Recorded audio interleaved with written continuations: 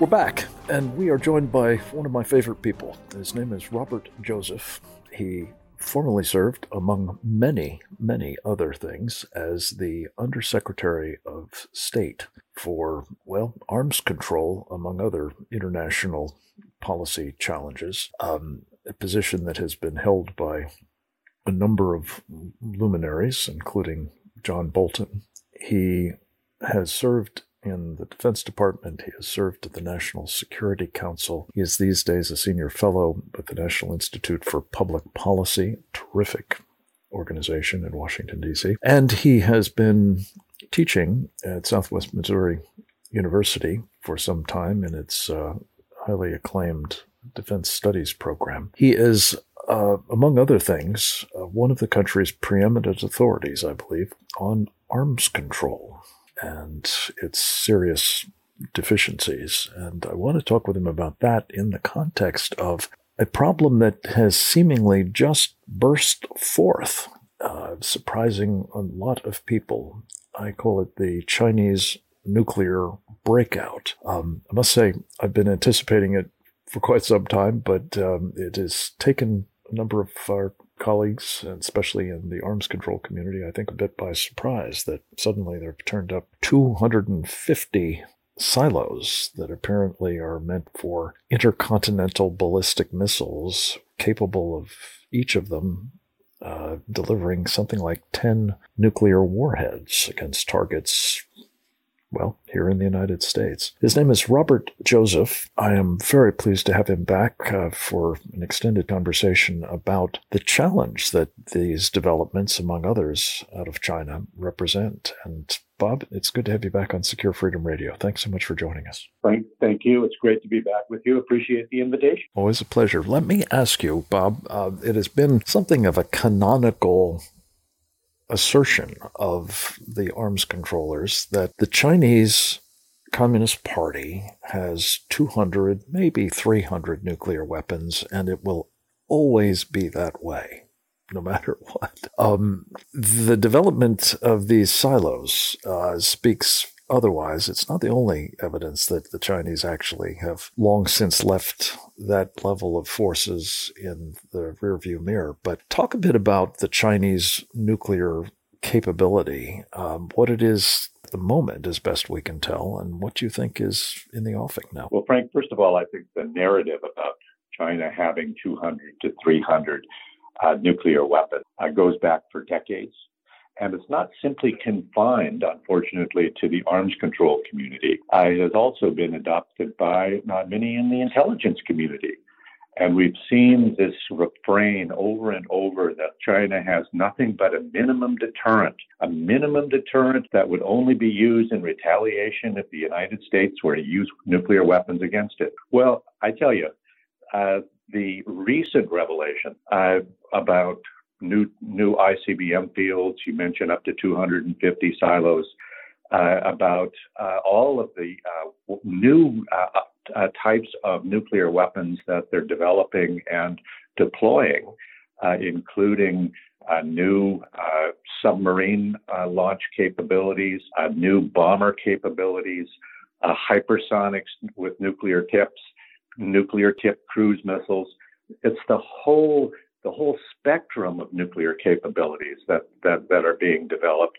And this runs counter to that narrative, and it runs counter to the narrative of no first use, which has also been a canonical element of the arms control community's description of China. Well, just last week, the Chinese threatened first use against Japan if Japan were to intervene, if China were to attack Taiwan. It was repeated nuclear use, no less. It was not just a single strike, but you're absolutely right. It was a first strike. It's a first strike. And, if you look back, you can see that the Chinese have often made statements that are contrary to their propaganda point about no first use, a propaganda point that is absolutely accepted by the arms control community and, again, by the intelligence community. I can't tell you how many briefings I've had in which the Chinese nuclear force is described as a minimal deterrent that will not be counter city at that, as I understand it. Right? Well, Yes, absolutely counter city. Absolutely.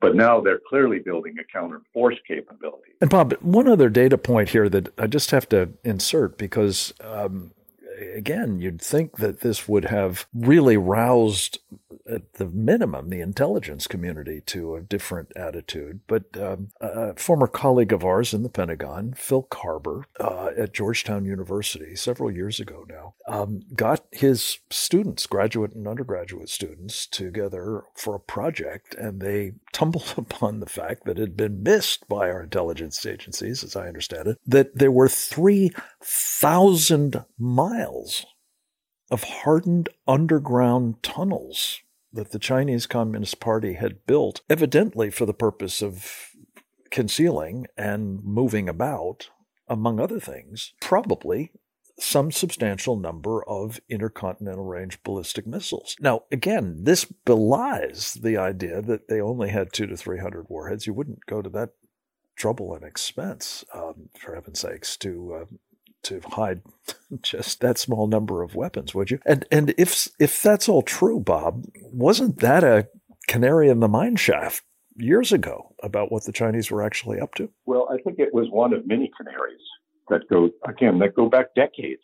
We've seen indicators that are inconsistent with this notion that there are 200 to 300 and it's a minimal deterrent. But today, I think there is a consensus, if you look at what's being produced by the arms control community, that China is moving forward very aggressively.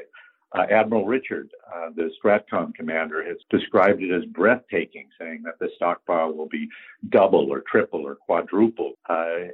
General Hyten has made the comment that China, is building nuclear weapons faster than any nation on the planet. There is this realization now that China is moving very quickly, and I would say as part of a broader strategy, because it's not just nuclear force. They now have more ships in their Navy than we do. Their Air Force is expanding. Their missile force continues to expand. And remember, today, China has, I'm told, 95% of the world's INF missiles. Okay, these intermediate range missiles, which we were barred from having under the INF treaty that you and I worked on many decades ago. So, Bob, but let me add just one other piece of this, which, to your point, is so important. I think we're looking at really a comprehensive effort by the Chinese Communist Party to have dominant power militarily, and one other element of it is what they're doing to have dominant positions in space as well. That's not often discussed in the context of strategic nuclear capabilities, but it certainly has relevance, does it not? It does, as does cyber and so many other aspects of the Chinese overall strategy to replace the United States, to replace us as the preeminent power in the Asia-Pacific area. And that makes it sound benign. It's really a hostile takeover of that status, is it not? And the idea being to dominate, if not to actually destroy us in the process. And I think they're well on their way. Or at least having the capability to do it. That's the troubling thing. Bob, there's also an interesting development. I saw just the other day that the Chinese have for the first time admitted Russian personnel onto Chinese soil for the purposes of conducting joint strategic nuclear exercises in which they simulate attacks against our country. Joint attacks. This isn't the first time that they've had joint exercises, but it apparently is the first time that Russians have been allowed into China for the purpose. Talk a little bit about these exercises, Bob. There's an old Army line about, train as you intend to fight. What do they tell us about how not just the Chinese, but the Russians as well, jointly perhaps may intend to fight us with nuclear weapons? Well, it's very clear that the military and political relationship between Moscow and Beijing has expanded very fast and very, very deep. And that includes not just conventional military exercises. And by the way, there's one going on, I believe, as we speak, but also, across the board. And this really raises, questions about the futility of having a strategic stability dialogue with Russia, which was just kicked off last month in Geneva. I mean, how do you have strategic stability discussions with Russia, leaving China out? And China has no interest in nuclear arms control. They've made that very clear over and over and over again. And you know, this whole notion of strategic stability is one that troubles me, because even if it's isolated to Russia, Russia is not interested in strategic stability. Russia is interested in superiority. For Russia, stability comes from being superior to the United States. And if you include China, particularly in the nuclear capability area, because that's really the place they can compete. And not only compete, but in my view, they have succeeded in achieving superiority to date if you include all of their nuclear forces. And the modernity of their nuclear forces and the vast variety of them as well. Some 22 systems, I believe, have been introduced in the new modernization program that they've, I think, just about completed. But Bob, to this point, because I think, again, the arms controllers have largely run the table on all of this for so many years. The notion has been that the bilateral relationship between the United States and the Russians, the Soviets before them, had to be governed by these arms control agreements. You've been involved in many of them, the negotiation of them or efforts to ensure compliance with them, among other things. But in point of fact, that was always, in part at least, rationalized by the fact that the Chinese weren't real players. They had these, minimal deterrent forces, as you say. It seems as though they were absolutely wrong about the Russians having any interest in parity and stability and, reducing forces in ways that would minimize the danger to each of us on the one hand, and that the Chinese have been stealing a march on us all this while. Right. Arms control has paid tremendous dividends for Russia and has allowed Russia, in my view, to achieve strategic superiority. And if you just look at New START from 2010, what happened under New START? We went down, they went up, Russia went up. And China was left to continue its nuclear expansion, which is now, again, described as breathtaking. But Bob, also speak to this, because you're a serious student of these matters, as well as a practitioner of nuclear deterrent policy over the years. What does it mean that the Russians and Chinese have both overtaken us dramatically, I think, in terms of the modernity of our forces? What does it mean that ours are essentially forces that were deployed when you and I were working together in the Pentagon during the Reagan administration and haven't been improved very much since? Well, I think if you go back to sort of the end of the Cold War and you look at what happened in the United States in the context of nuclear weapons was we lost our technical capability.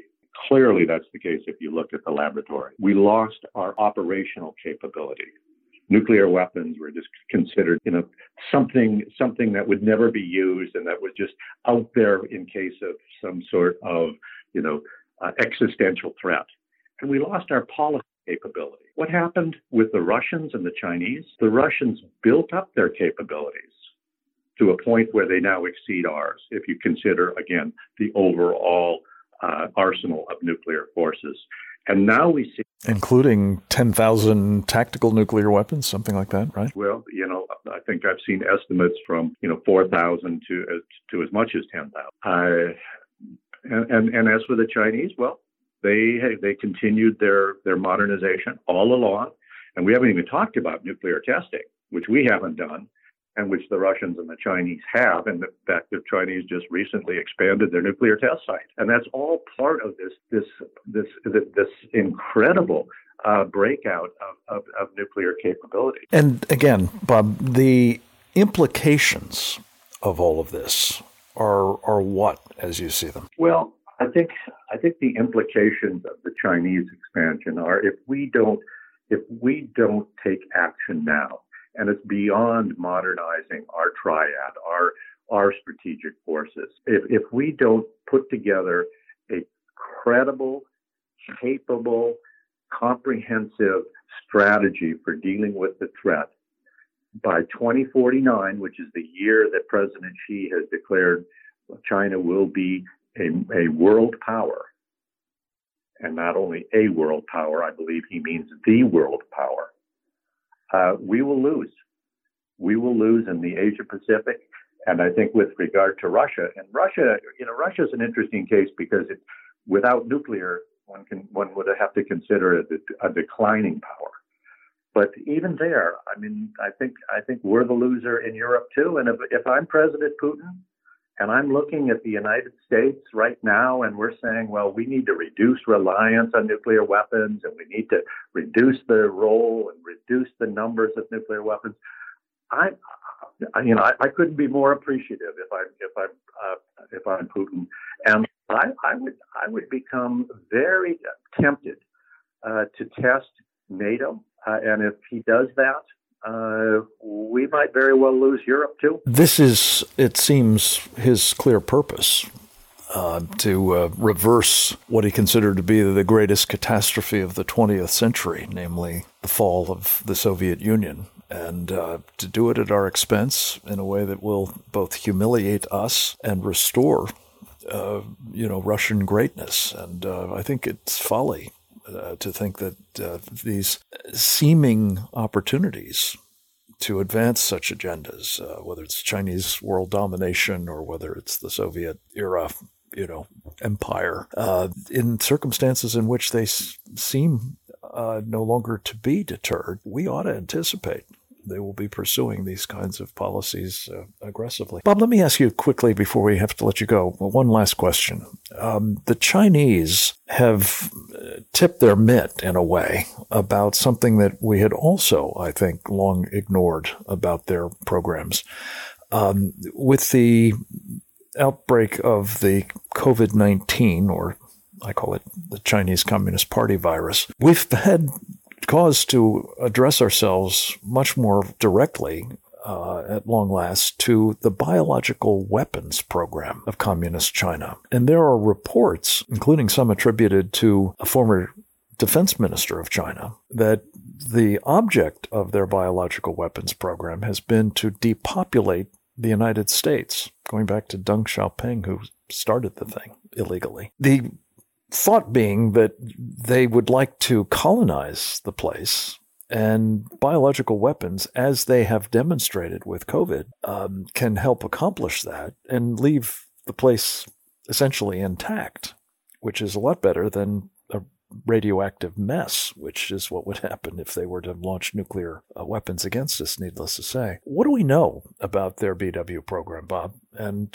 how seriously do you take this as at least a part of this Chinese plans for dismantling us and dominating the world? Well, I have no doubt that China, like Russia, has and continues to aggressively pursue biological warfare capabilities. And here again, arms control plays a role, because there is an arms control convention, which we follow scrupulously, that outlaws biological weapons and research on offensive biological weapons as well. We bought into that. The Russians signed up. This was still in the days of the Soviet Union, and lo and behold, the Soviet Union goes away. And what do we find? Well, not only did the Russians not give up their biological program, they expanded it manyfold. I mean, thousands of individuals, working on the worst sorts of agents one could find. Now, we don't have that transparency into China, but you'd have to be a fool not to believe that China is aggressively pursuing a whole series of biological agents that we couldn't contemplate in the case of Russia. We just couldn't. We didn't contemplate the use of SS-18, their large ICBM capabilities, having biological warheads on them to ensure that after the nuclear strike, anybody that was still alive would be killed by the biological agent. This is how they think. But